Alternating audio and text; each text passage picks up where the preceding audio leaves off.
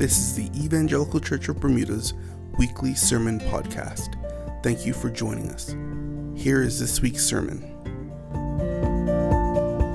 Good morning, church. Today's scripture reading comes from Matthew chapter 12, verses 15 through 21. Jesus, aware of this, withdrew from there, and many followed him. And he healed them all and ordered them not to make him known.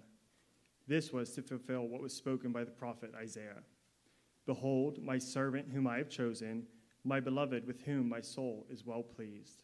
I will put my spirit upon him, and he will proclaim justice to the Gentiles. He will not quarrel or cry aloud, nor will anyone hear his voice in the streets. A bruised reed he will not break, and a smoldering wick he will not quench, until he brings justice to victory. And in his name the Gentiles will hope. Let's pray. Dear Lord, I thank you for this day that you've given us, that we can come together to worship you. Lord, I thank you for the freedom that we have to do so without persecution. I pray for all those throughout the world who today they are facing persecution for gathering in your name. Lord, I pray for those who can't be with us this day, who are sick, who are not well. Lord, I pray that you will meet them in their need, and may they know that you are near. Lord, I thank you for the reading of your word, and I pray that you'll be with Pastor Paul as he brings us your message. May we be receptive to it. In your name we pray. Amen. Thank you, Josh. All right, let's get started in Matthew's Gospel. Again, we're in chapter 12. We left off last week with Jesus not bending to the Pharisees' extra-biblical Sabbath regulations. And in opposition to this, he heals a man on the Sabbath. And this results in the Pharisees plotting to destroy him. This is Jesus' response in verse 15. Jesus, aware of this, withdrew from there. Now, you might not think you might think this is a normal response, actually. If someone's trying to destroy you, it's probably best to leave. But we need to remember a few things first before we jump to that conclusion. First, Jesus has just shown his superiority in standing up to the Pharisees. All right? They seem quite unable to tangle with him, at least verbally. Second, Jesus has the popularity right now.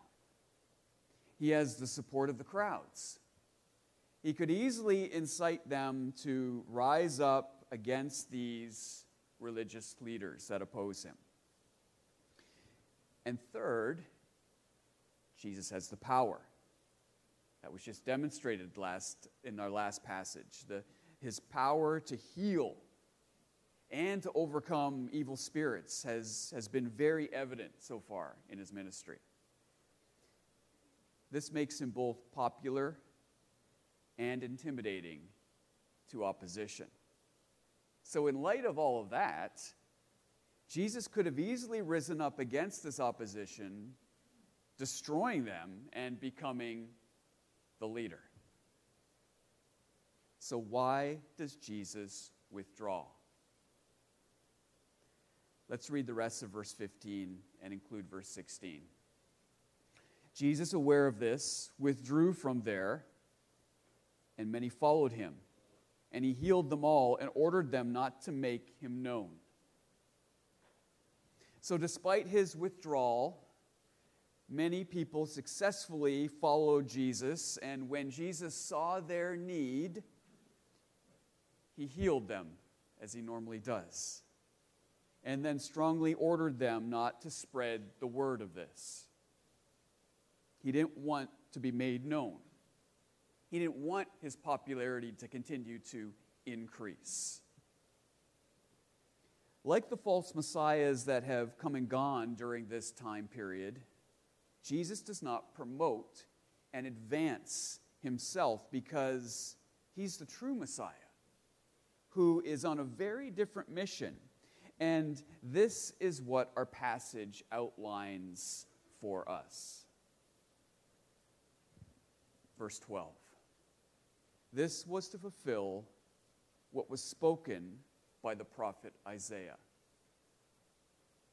So the withdrawing, right? This was to fulfill. This withdrawing, this compassion and healing, the strong warning not to tell others in order not to raise his profile too high.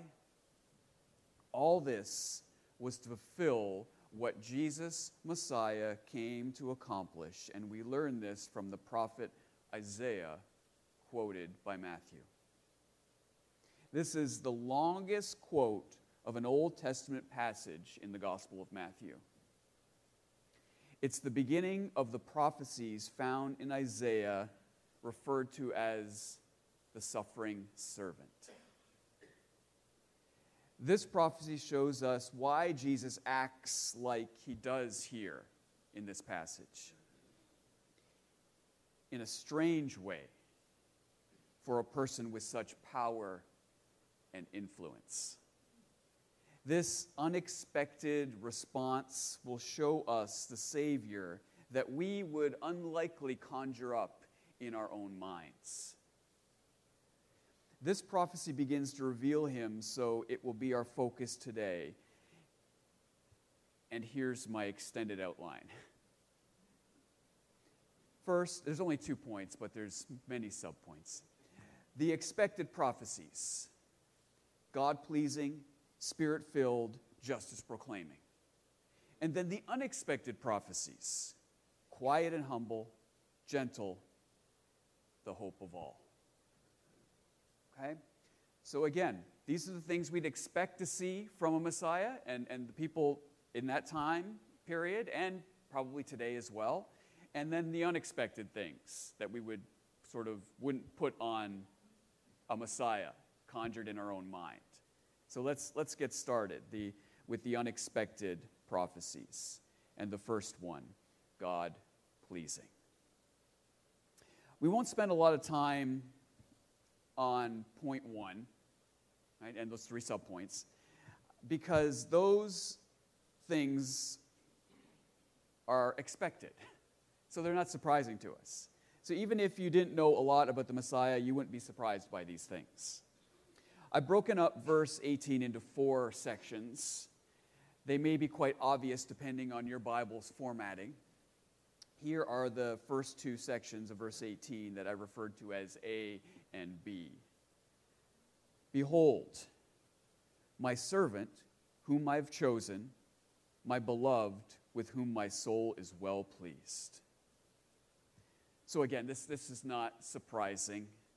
If God said a deliverer or rescuer was coming, we would assume these things about him. That he's God's servant.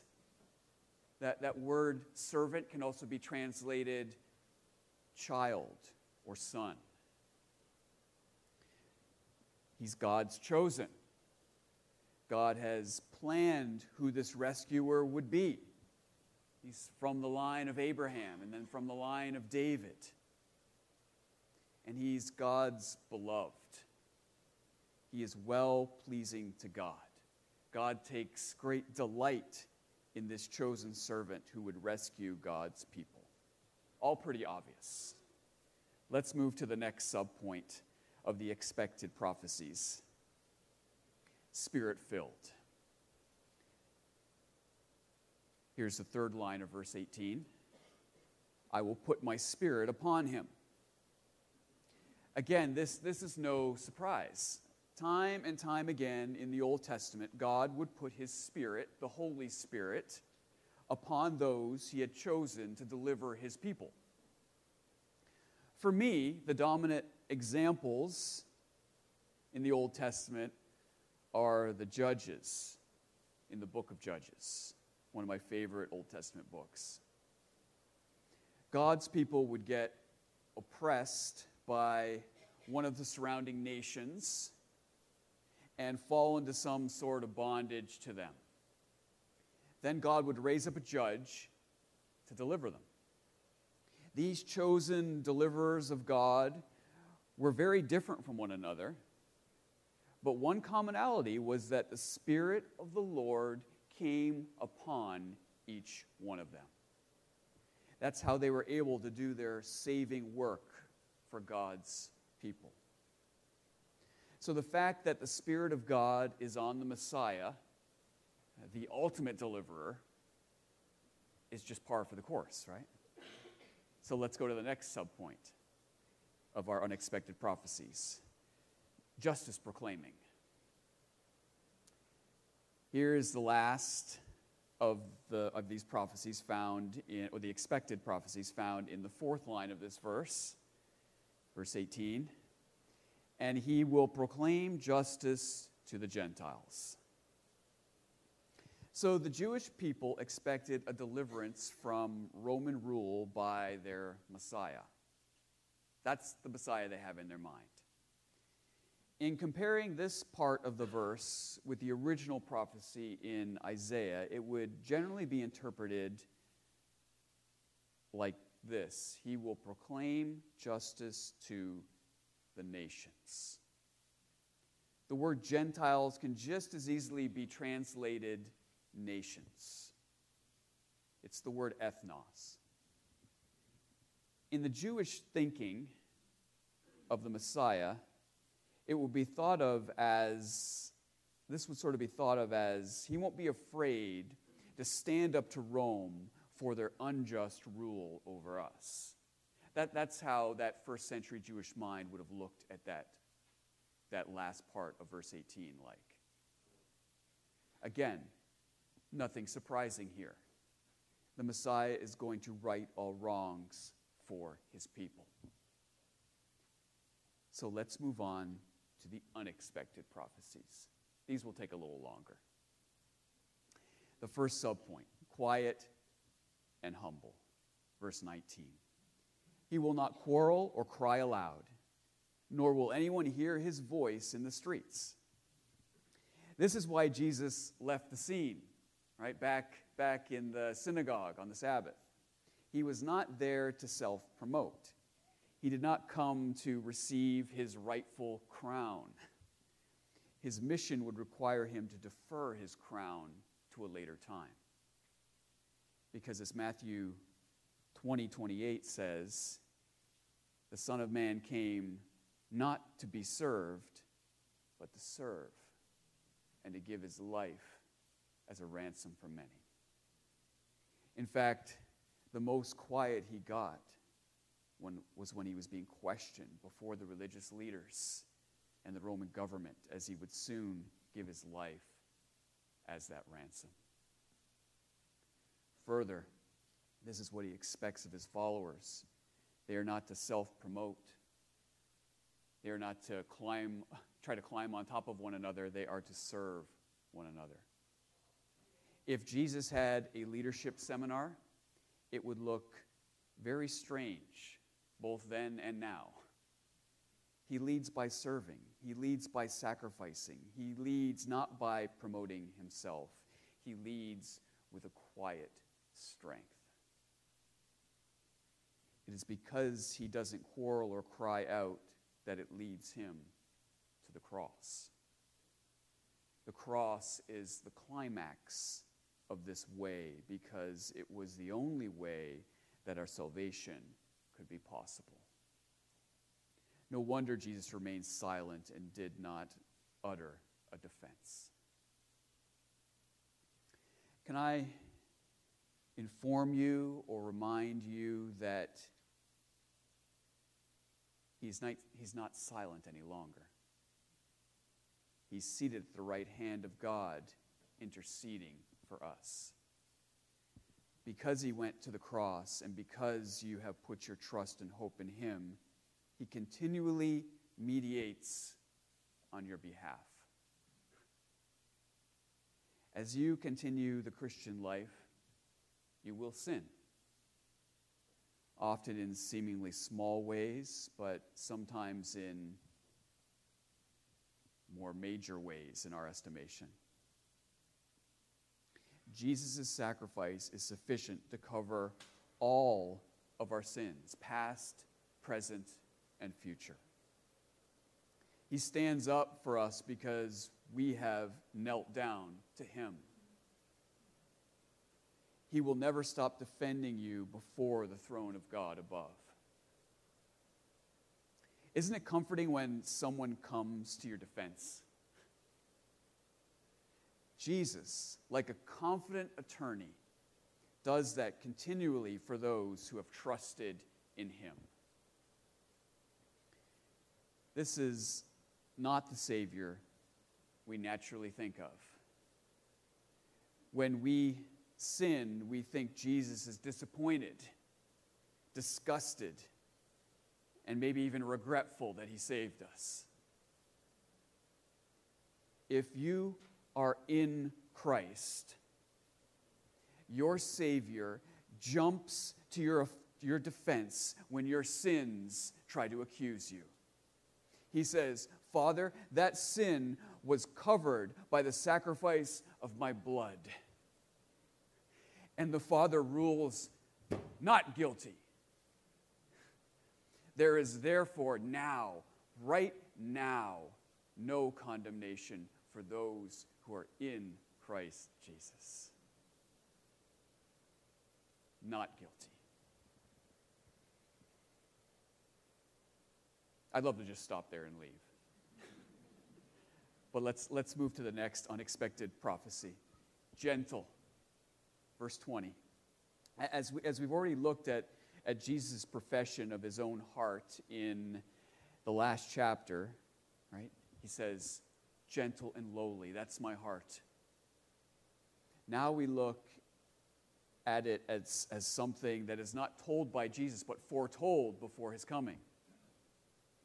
Verse 20, a bruised reed he will not break, a smoldering wick he will not quench, until he brings justice to victory. This is quite a vivid picture coloring Jesus' own profession of his gentleness. Reeds were plenteous around the Jordan River and the Sea of Galilee. Therefore, a bruised or damaged reed was really not much good for anything. It was worthless. Jesus is able to take something that is seen as worthless, and in his hands, his gentle hands, make it new. Jesus' touch is so gentle that he's able to handle a fragile, bruised reed without breaking it. Many of us feel like bruised reeds, not prized or even useful, beaten up by life and hurting. If you are in Christ, you are treasured in his gentle hands. He does not scold you for being too weak or lacking self-confidence. He has compassion on you because you are united to him. What about the other image? A smoldering wick he will not quench. The world sees that wick with a tiny dot of orange at the tip as good as out. All that is needed is the exhale of a mouse, and it's gone. Maybe your faith feels like it's at an all-time low. You don't even know why you're here this morning. You're about to give up on Jesus. There have been so many storms blowing in your life that you don't even understand how there can be any hint of an ember of faith left in your life. Jesus, the one who with the answer of his voice in the Garden of Gethsemane caused men who had come to arrest him to fly backwards and fall to the ground, is the same Jesus who can blow gently enough on your dimming faith and give it new life. He doesn't toss you to the side expecting that you should have stronger faith by now. He has compassion on you because he knows how you feel. He knows because the distance from God that you maybe feel right now, is the distance he actually experienced on the cross for you. How could he not feel this way toward us? He was bruised that we might be healed, not broken. He was snuffed out for us that we might be given new life. He does not pity us. He prizes us. What the world sees as broken and useless, God sees as precious and redeemable. Maybe you don't believe that. If you don't, simply go back to the cross where Jesus gave himself for you. Again, this is not the natural Jesus of our minds. We often picture a Jesus that, yes, saves us, but after that, we better get our A game on or we're going to disappoint him, and then he'll have to rough us up to get our attention. Don't get me wrong, Jesus does lovingly discipline his own, but it's not because we are struggling in trials or with our faith.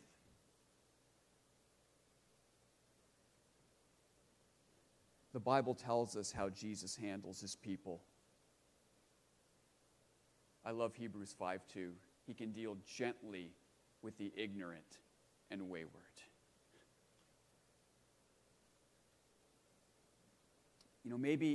Maybe you had parents that were easily frustrated or disappointed with you.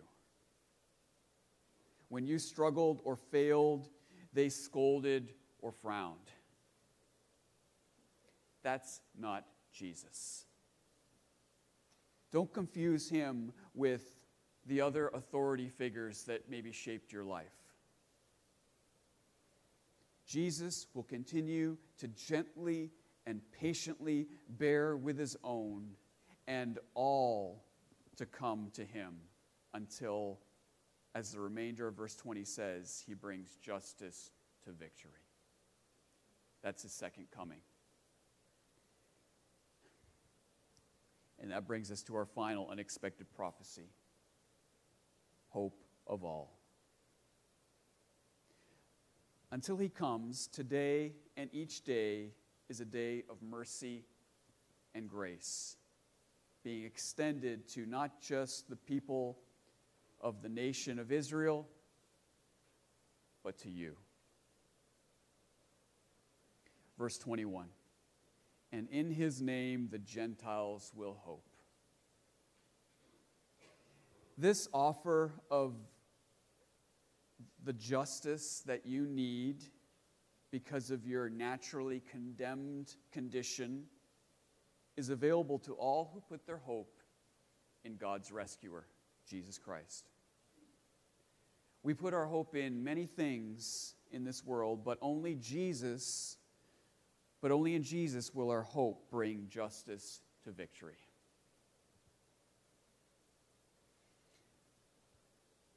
Now, do you want to see something really neat? Of course you do. When we have put our hope in Jesus, the expected prophecies of Jesus are transferred to us. We become God's children, whom he has graciously chosen. We become beloved and well-pleasing to God, not because of our own ability or performance, but because we have Christ's righteousness as our own. We receive the Spirit of God in us the moment we believe. And we become proclaimers of justice as we proclaim his name over all the earth. Then, it gets even more neat. Then, as we grow in Christ, we begin to look more and more like the unexpected Jesus, humble, gentle, and compassionate. How amazing that the Lord would send Jesus to save us, and how doubly amazing that he would, as Romans 8:29 tells us, conform us into the image of his dear Son. If you are in Christ, no matter how bruised or barely flickering you are, your faith, your future is secure and bright. Let's pray together.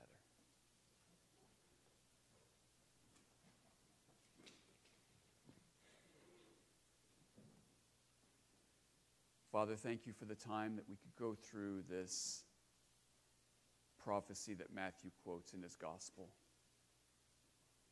And thank you for how it reveals the Jesus that we need to know. Humble, gentle, lowly, compassionate, a servant. That the King would be our servant is amazing. Father, if we have other concepts of the Messiah in our mind that don't line up with your word, help us to just eject those and to replace them with truth. Father, for anyone here who has never put their hope in the Messiah, Jesus, the rescuer of people in their sin, I pray that they would do so. Father, may they start that journey now, but by simply confessing him as Lord. May they just say in the quietness of their heart, Father, thank you for sending Jesus, this gentle and compassionate Savior. Thank you that he died on the cross for my sins and rose again in victory. Help me to trust in him. I want to put my faith and trust in him as my Lord, as my Savior. Father, I pray many would pray that prayer who have never expressed something like that in their life. And that they too would walk in newness of life. I pray these things in Jesus' name. Amen.